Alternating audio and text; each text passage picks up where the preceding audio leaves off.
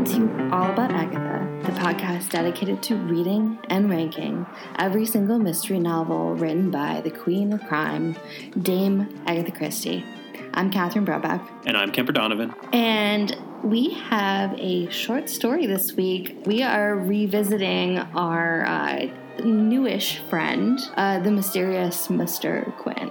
Harley Quin in the house. I mean, barely in the house. Barely in the house, it's true. That Harley Quin likes to flit in and then right back out of a story, doesn't he? Yes, he does. So we're talking about a story called The Shadow on the Glass. It's the second story in that collection, The Mysterious Mr. Quin. So that collection came out in April 1930. That was in the UK. But this story in particular was published in the Grand Magazine in the UK in October of 1924. Right, and the Mysterious Mr. Quins, again, just as a reminder, were not written as a series. Christie wrote them when she felt like it. Yeah, they're not Poirot. She wasn't writing these on commission in the same way that she was writing a lot of the Poirots in particular. Since Poirot was in such demand. No one seemed to be demanding Harley Quin so much. Nobody was really craving Mr. Quin. He was always a favorite of hers, though. I guess he just didn't take off in the popular consciousness the way others did. But, you know, as we've discussed, I like him. Maybe it's because, spoiler alert, he only shows up for like 3 pages of the story. Well, which is why we should really say they're Harley Quin stories, but they're also Mr. Satterthwaite stories, because he really is the... He is. It's a two-hander. These stories are a two-hander. Mr. Satterthwaite is there from beginning to end. And right, he is. He's always a delight. As much as like cream-colored wallpaper can be a delight, he is. Oof! Wow. Oh, harsh no, words I know. for Mr. Satterthwaite. I like Mr. Satterthwaite. It's just he himself thinks he blends into the background, so... He's a bit of an affluent wallflower.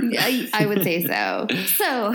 All right, let's talk about our victim. Well, we have 2 victims, at least. At least. It's certainly a dual victim scenario here that we are presented with. First up is Mrs. Moira Scott, who is a pretty 20-year-old, married to a man more than double her age, Mr. Richard Scott, and she is found shot dead. And I believe her maiden name was extremely Irish. And given that Moira is rather an Irish name, and that she has red gold hair, yes. I'm gonna go with her being Irish.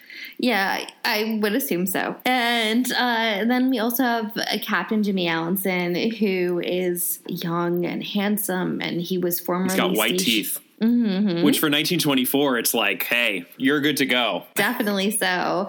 And he was stationed in Cairo. He is also found shot dead in the garden. They're found shot dead essentially side by side, or at least within close proximity of each other. Correct. Let's talk about suspects. Well, first and foremost, we have Mr. Richard Scott, who is the husband of Moira Scott, obviously. He's in his 40s. He is, I'm sure this will shock you to find out, Kemper, he's tanned and handsome. What? Christie describes him as a handsome man of action, and she happens to mention that he's tanned. Shocking. And he is a big game hunter/explorer type. And when I read the description, I'm so sorry. All I could do was the... Did someone call me Snorra? Hooray, hooray, hooray!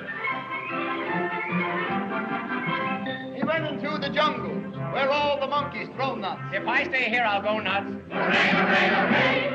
Wait, what is that? It's Animal Crackers. It's Captain Spaulding's intro. He shows up at a country house because they want a famous African explorer at their like fancy dinner party. The Margaret Dumont character invites Captain Spaulding, Groucho Marx, who is a famous African explorer and big game hunter, as a party guest. Yeah, that's totally what they're doing here. That's exactly what they're doing here. They want a celebrity. They want a little bit of action. Correct. Fun. Well, and also on that same note, we've got a second tanned and handsome big game hunter / explorer type. We get it, Agatha. We get it. Although he's a little bit more of a subdued version of Mr. Richard Scott. And this is Major John Porter, who is Richard Scott's best friend from their time together in Africa. And then we have the host and the hostess, Mr. and Mrs. Unkerton. And they're not really suspects, but they're the hosts. And they also seem really pretty awful, so let's just call them suspects and hope for a twist. I like it. Yeah, and even if I mentioned that Mr. Scott, really isn't a Groucho Marx, obviously, the animal crackers analogy does apply to Mrs. Unkerton because she's exactly this sort of absurd, somewhat oblivious, probably a little frumpy, wealthy hostess who just wants to impress her guests. Captain Spaulding, it is indeed a great honor to welcome you to my poor home. All right, so next we have not really a suspect here, but one never knows. We all read Murder of Roger Ackroyd. Mr. Satterthwaite, the aforementioned, he is in all of these Harley Quin stories, and he is wealthy. He's a bit of a hanger-on, but in a kind of superior, supercilious way. I know. It's not even like he's a hanger-on. It's just a little bit like, why is he invited to these parties? He's just one of those people who gets invited everywhere because he knows the right people, and right. he tells stories well. He knows how to entertain groups of people. He's useful at a party. Right. And also useful is Lady Cynthia, who's his friend. I would not call her a friend of the Unkertons, even though she's been invited by them. She actually thinks very little of them. And she's very gossipy. A huge gossip. Then finally we have Mrs. Iris Staverton, who is a dangerous woman of early middle age who the Unkertons have ill-advisedly invited to their gathering. And she's sort of a female equivalent to Richard Scott and John Porter in that she's a woman of action who also has gone hunting with in them. The wilds of Africa. Yeah, right? She's apparently as good of a shot as they are. That's interesting. I don't think you see that character every day in a Christie story. Not so much. She's also tanned and blonde, but I have to say that in the description of the story, that didn't go so well for Mrs. Staverton. The handsomeness of the men is driven home a bit more than Mrs. Iris Staverton's looks.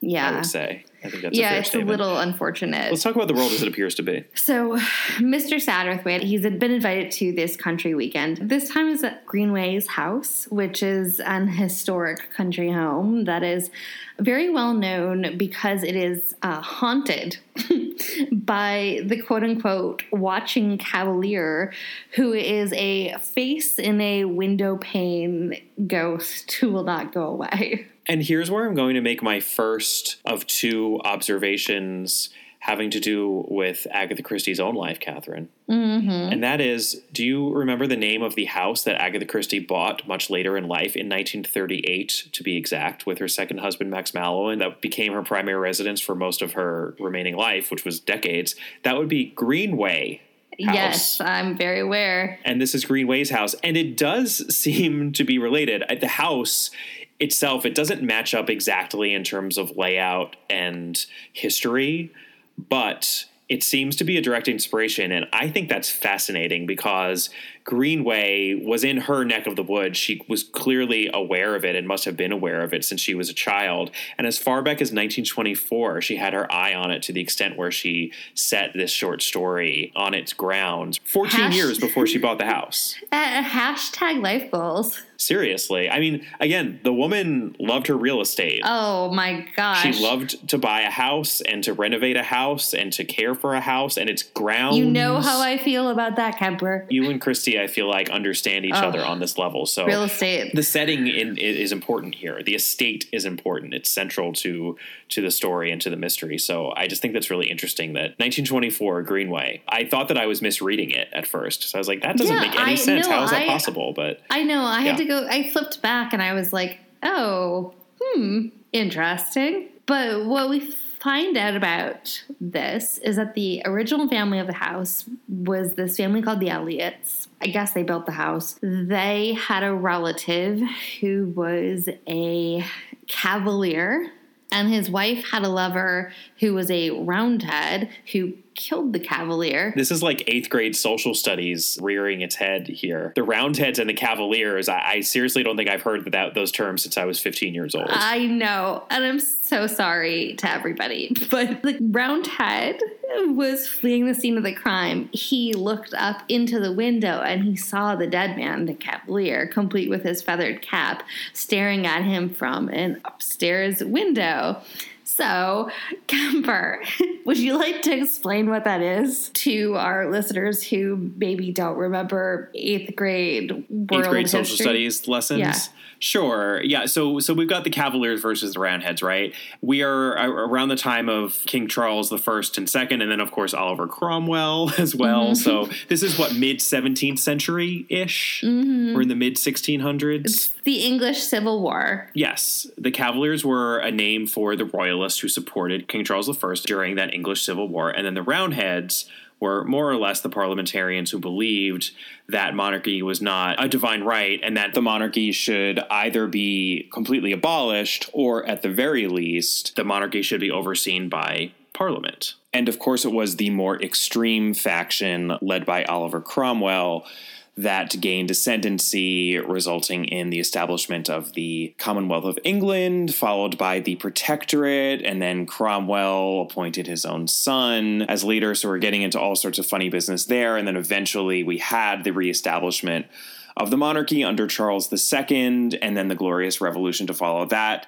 And essentially the English Civil War, while it led to this odd interregnum period of the Commonwealth, also established major fundamental changes in the workings of the monarchy forever after.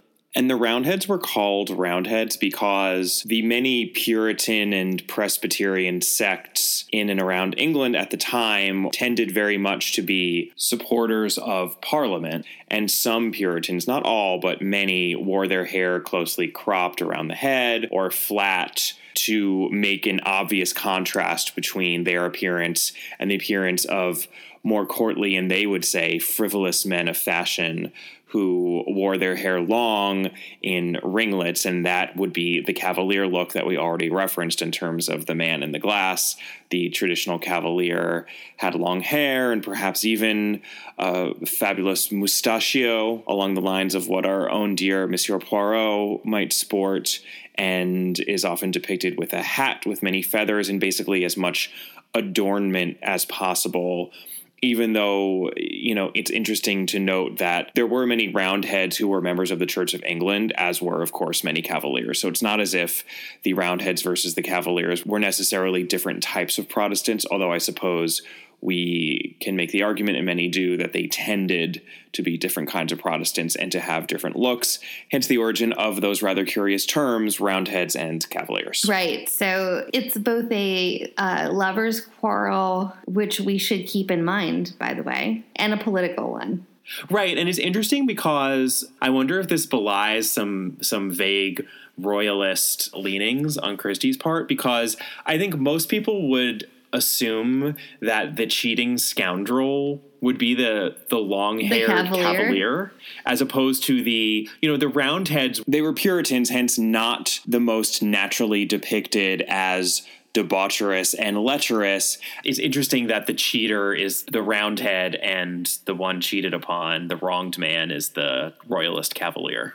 I think it probably would have gone the other way, as if most people had to guess which way it went. Well, you say you want a revolution, like you kind of you sympathize generally in a story from a narrative perspective with the revolutionary, not with the one resistant to change. Tangents aside, the watching Cavalier haunting doesn't merely impact that pane of glass where he keeps showing up, but apparently the room itself, because that window isn't a window. It's blocked off from the room by a wall. And it's also, on top of that, the haunting is not just like a creepster showing up in the window pane.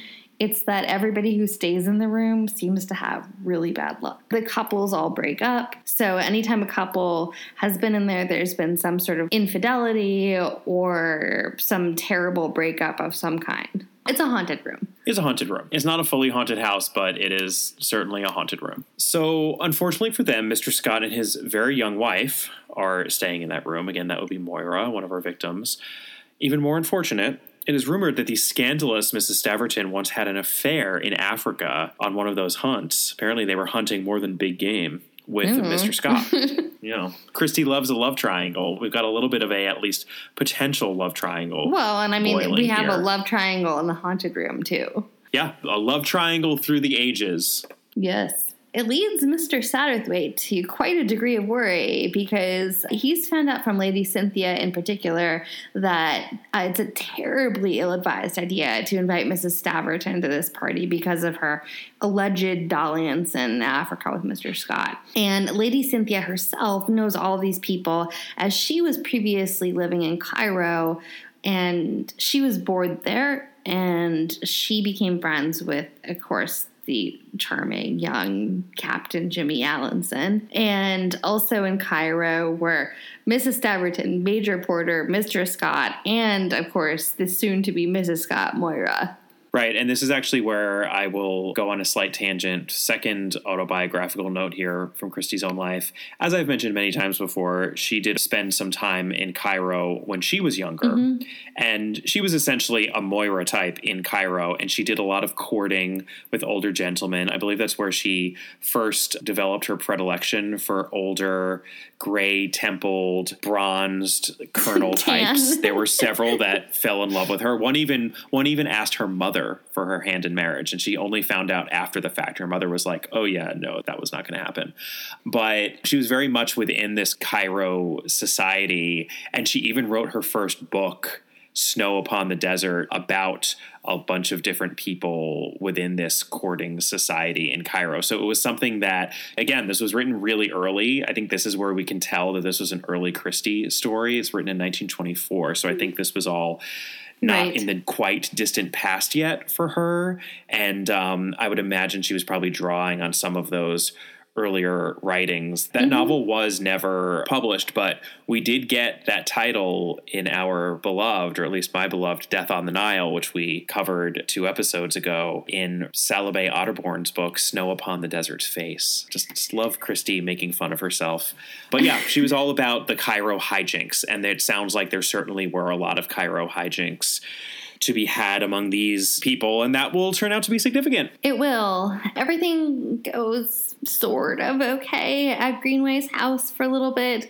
Mr. Satterthwaite, despite his anxiety, he temporarily calms down. Right, and it's like he's anxious, but like, you know, he sort of is also eager for a scene. I mean, they all are. They're all like, ooh, I hope nothing happens. Well, and at the very beginning of it, Lady Cynthia is basically implies that Mr. Satterthwaite just shows up to want drama. And we kind of know that she's right about that.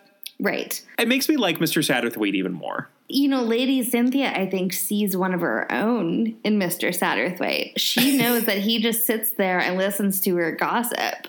I'm sensing some disdain for Mr. Satterthwaite, Catherine. I think you're being a little judgy. I would be with them. Exactly. So would I. I mean, this is the 21st century meme is pass the popcorn. Right. That's exactly what they're doing. Shoving fists of it into their mouth. Did you see what she did? Let me watch like how this implodes. Let me see whose life gets destroyed first. So there's Statler and Waldorf. That is exactly who Lady Cynthia and Mr. Satterthwaite are. They are sitting in the balcony watching the Muppet Show go totally awry and then just making and loving and throwing every second of it. What was that? It's called the medium sketch. The medium sketch? Yeah, it wasn't rare and it certainly wasn't well done. The person by far who seems to be the most worked up by all of this is Major Porter, who can't stop muttering to himself and being generally miserable about the fact that Iris has shown up. She had been part of their last hunting expedition. And again, she's this quote unquote dangerous woman. She's a damn fine shot. And he does seem to be a bit fixated on Iris, but at least as it first appears, he's fixated just on how inappropriate it is, that she's here. But he certainly seems to talk and think about her an awful lot. He does. Then naturally, the ghost face has also reappeared on the glass. So Mrs. Unkerton insists that she is replacing it during all of her guests being there because they all are curious about this ghost story and go look. And of course, there's a ghost face on the glass. Major Porter, he's already worked up, right? And he's increasingly convinced that something terrible is going to happen. I do, by the way, like the fact that you can only see the ghost if you're far away from the estate. It's only at a great distance that the image of the Cavalier appears in the glass. From closer up, it's just, I guess, a smear or a smudge or just nothing. And that actually reminded me of, I feel like that's a little bit of a trope within some country estate thrillers, most famously, of course, The Turn of the Screw, where, speaking of high-strung people getting vibes, our unnamed governess, I don't even think she's ever named, right, in the story, who's narrating that story, sees a figure from afar, and it's really scary, and it's really creepy to see it from afar. I like that the ghost only visualizes when you've got enough distance from the estate. It also allows Mr. Satterthwaite and Major Porter to go on lots of walks. Get a lot of exercise out there. Yeah, Mr. Satterthwaite is actually not that cool with all the exercise that he's getting. No. He does a lot of panting. Yeah, it seems like, again, he's very used to just sitting in his balcony row. So what happens, Catherine? Well, they hear gunshots. What? Gunshots? On one of their long walks. Not one, but 2 gunshots. So they pantingly rush back towards the house into the gardens, and they find someone. Who do they find, Kemper? They find Iris with a literal smoking gun. Yes. I don't know if the gun is actually smoking, but she does have more or less. She does have a gun in her hand, and she's standing over the 2 very much dead bodies of Moira Scott and Captain Allinson, both of whom have been shot through the chest. Moira is shot through, whereas in Captain Allison's case, the bullet is lodged in his body. So Moira has both an entrance and an exit wound. Captain Allison only has an entrance wound. Iris claims in shock, obviously, that she only picked the gun up, but suffice it to say, no one except Major Porter is willing to believe her, and the police are called in. The other detail that we get here in this scene is from Mr. Satterthwaite, and he notices that Mrs. Scott's earring also appears to have been ripped out as she fell, because there's a spot of blood on her earlobe and no earring, and she does have an earring on the other ear. So that's what he at least surmises happened there. That's his theory. So it would seem in the world as it appears that Iris got jealous of Moira Scott and shot her, and Captain Allison perhaps was trying to protect her, and Iris shot him as well. Yeah, it's what it would seem like. And Iris is in some deep doo-doo. She's going to be hanged. Yep. Let's talk about some clues here. Cairo is clue number 1. If we think about where these characters met, and we obviously discount Mr. Satterthwaite here, all the characters, with the exception of Mr. Satterthwaite, and I guess the Unkertons, I think, had previously all met in Cairo. And so the deduction here is, even if it's unclear that all these people know each other, as we know from, let's say, certain other famous stories, we should never underestimate how a cast of characters might know each other. And we can make a reasonable assumption here that they probably all do. They're all the same class, and they're all in Cairo at the same time. So Lady Cynthia might have been out being entertained by Captain Jimmy, but that doesn't mean that he doesn't know, for example, Mr. Scott. Any of these people could potentially know and have history with any others. There may be connections among this cast that are not obvious. Clue number 2, the ghost face killer clue. Yo, dwelling in the past, flashbacks when I was young. Whoever thought I'd have a baby girl and 3 sons. So, yeah, this is a Christie story involving a supernatural through line. Christie doesn't do ghosts unless, of course, she does, but that is very rare. And this is a man ghost, not a lady ghost, so this ghost can't really be real. Right. There's got to be something significant about that blocked off window that somehow keeps having a facial imprint on it. Behind a closed wall. It's a specific architectural clue here. Right. The room in which that window appears, or the space within which that window exists, is walled off, right? It's actually closed off by a wall. So the deduction here is that it can't be completely closed off. Somehow it has to be accessible to an actual human being whose face was pressed up against that window, either for some reason or allowing that person to see something. We might also go a step further here and recall our old friend, the Secret of Chimneys. Oh, no. Is it our old friend? I think it's at least our frenemy, if not nemesis. And the fact that this is, again, 1920s Christie here. This is Thriller Christie. Nemesis is a later book, Kemper. Yeah, that's true. That's true. But Christie's not above a secret passage or two. Hint, hint. So clue number 3, the bullet wounds.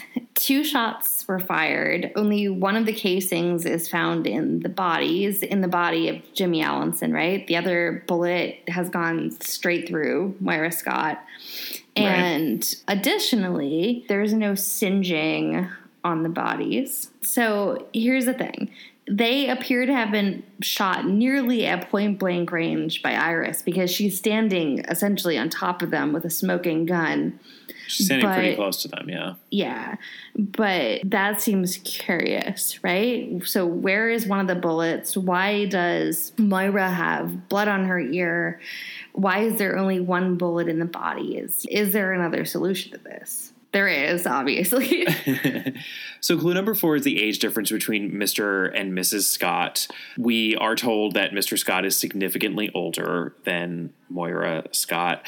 And this happens a lot in Christie. It should be cause for an eyebrow raise at a minimum. We have had other short stories in which that age differential has been indicative of an obsessive love coming from the older man, or just something not being totally on par between the two partners and thereby leading to something nefarious. So the deduction here is, does one of these people benefit in some way from this relationship? And I think if we ask that question to ourselves, we might surmise that Moira Scott is probably getting some level of financial stability from a successful big game hunter such as Mr. Scott. Well, he's getting a benefit from, marrying a 20-year-old too, I suppose. Of course, and he's getting a benefit, a very obvious benefit from marrying her. But that a 40-something-year-old would have anything in common with a 20-year-old.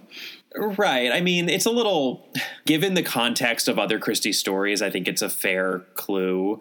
On its face, I think you do have to make a leap to say, oh, there's an age difference here, so clearly something's wrong. But given that we've seen it so many times within Christie stories, I think that for an astute reader, it's a fair assumption to make. It's also mentioned in this story. Or at least a fair theory to ponder. Correct. Especially given, again, the fact that Moira Scott, being the younger partner here, was perhaps spending a lot of time in Cairo with people who were more her age. So perhaps all is not as it seems between these two age mismatched lovebirds.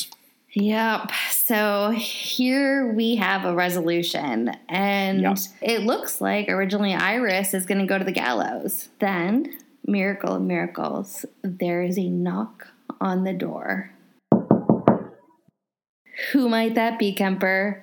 Well, I forgot that Harley Quin was even within this story because he's in it for so little, but it's Harley Quin. Keep in mind, this is in fact a Harley Quin story, although you might not know that, but he is the knock on the door. And Satterthwaite recognizes him, but he's not there for Satterthwaite. He's there for Mr. Unkerton. Harley Quin was going to see Mr. Unkerton about a picture.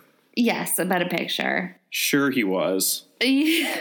I think Harley Quin might be a drug dealer.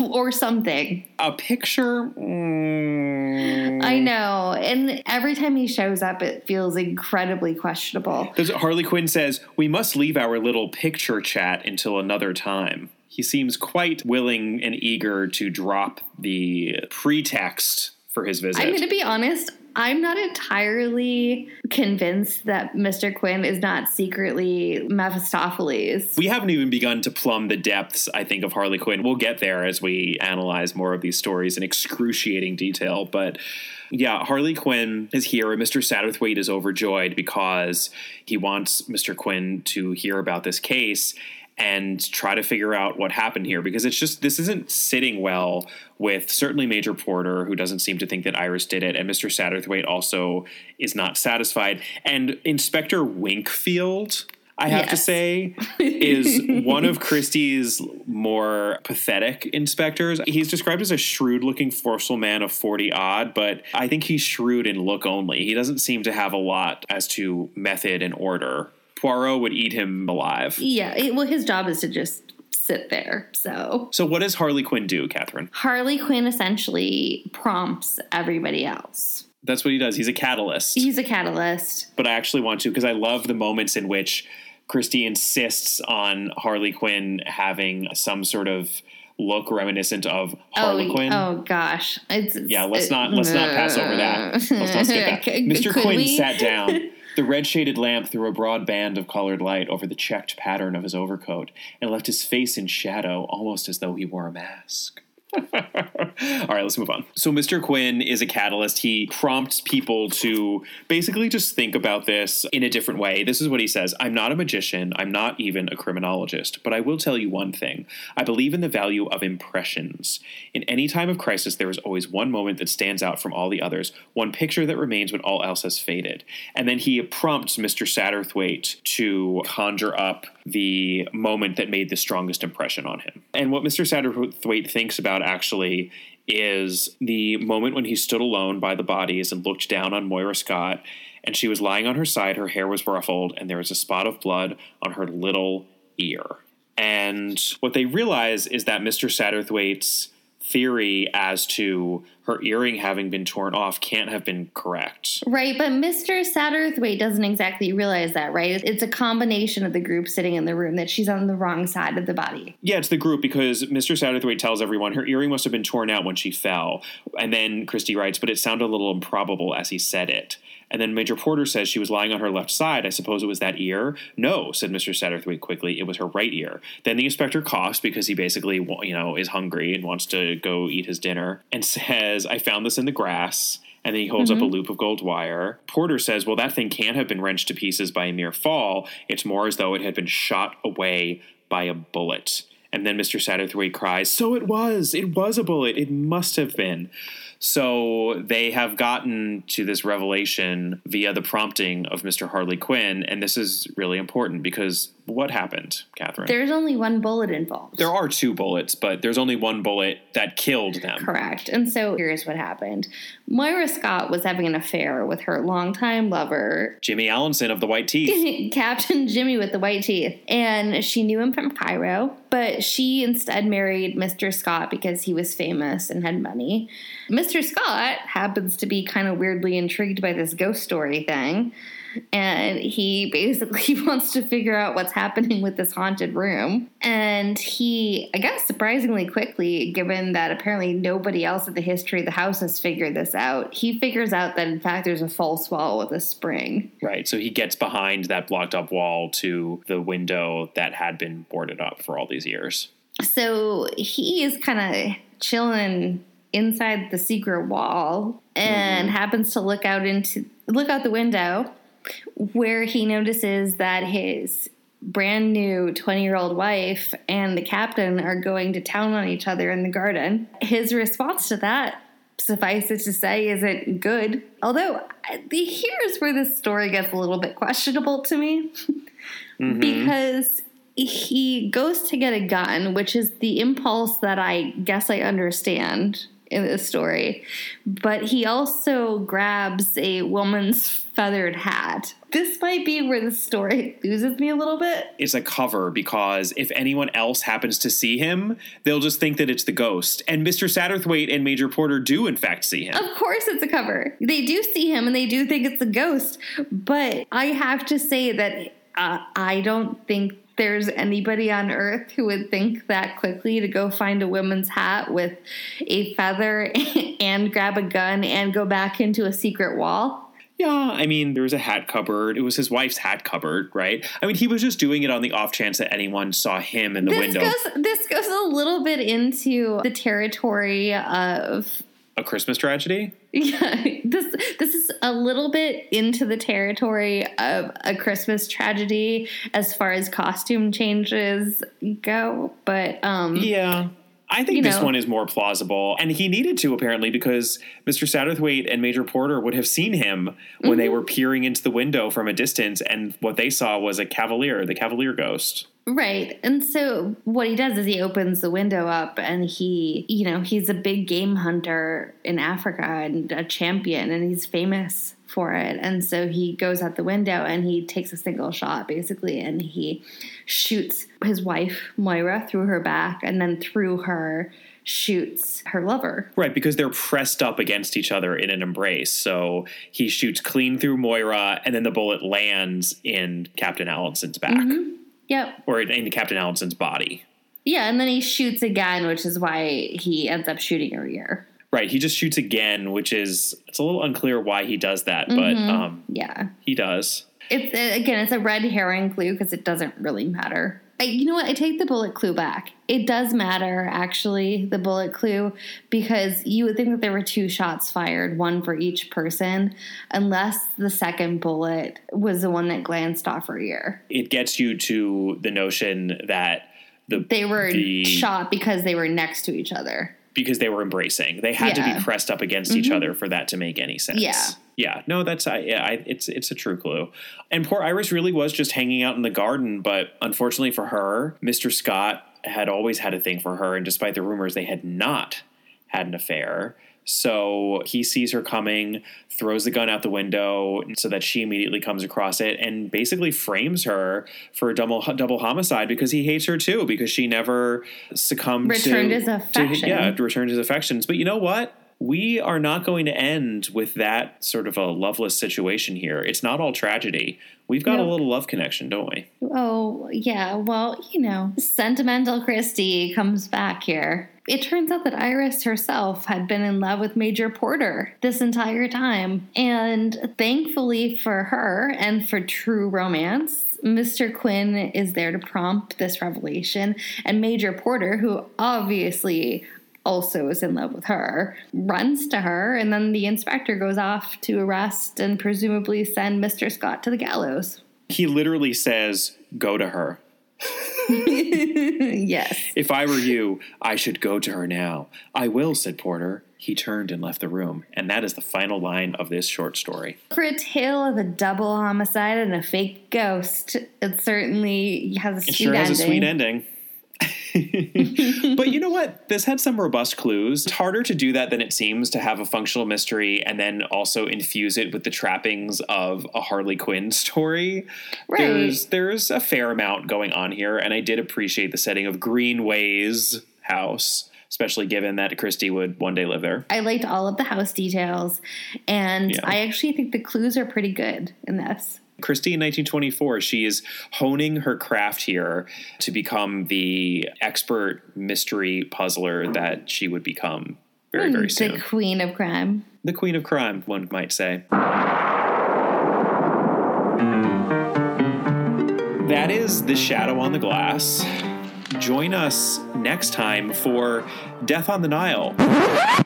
Wait, what? That's right. I did not misspeak just now. We are doing Death on the Nile, the Parker Pyne short story. A little-known short story within the Parker Pyne Investigates collection, written, of course, before the novel Death on the Nile, which we have already covered so recently. We thought it would be fun to cover the other Death on the Nile, and Catherine loves revisiting her friend Parker Pyne. So I did not want to deprive her of this opportunity. I know that all of you loyal listeners out there know my great just love. deep affection that you hold for Parker Pyne. But you know what? We'll see how much Joni Mitchell we can play in this upcoming Parker Pyne episode. So maybe it will all be worth it. I have a feeling it will have significantly less Joni Mitchell, but you never know. I mean, I can keep my fingers crossed, Kemper. As a reminder, we should let you know that our next novel is Appointment with Death, of course, a Poirot novel. And in the meantime, we would love to hear from you. As always, please email us at allaboutthedame@gmail.com or find us on Twitter. We're at allaboutthedame, and Catherine is at Brobcat. And we're also on Facebook. Our Facebook page is All About Agatha. We are also on Instagram at All About Agatha. And please take a moment to rate and review us. It really helps out the podcast, helps other people find it. And we appreciate all of the rating and reviewing that you've done thus far. And we will see you next time. Bye. Bye.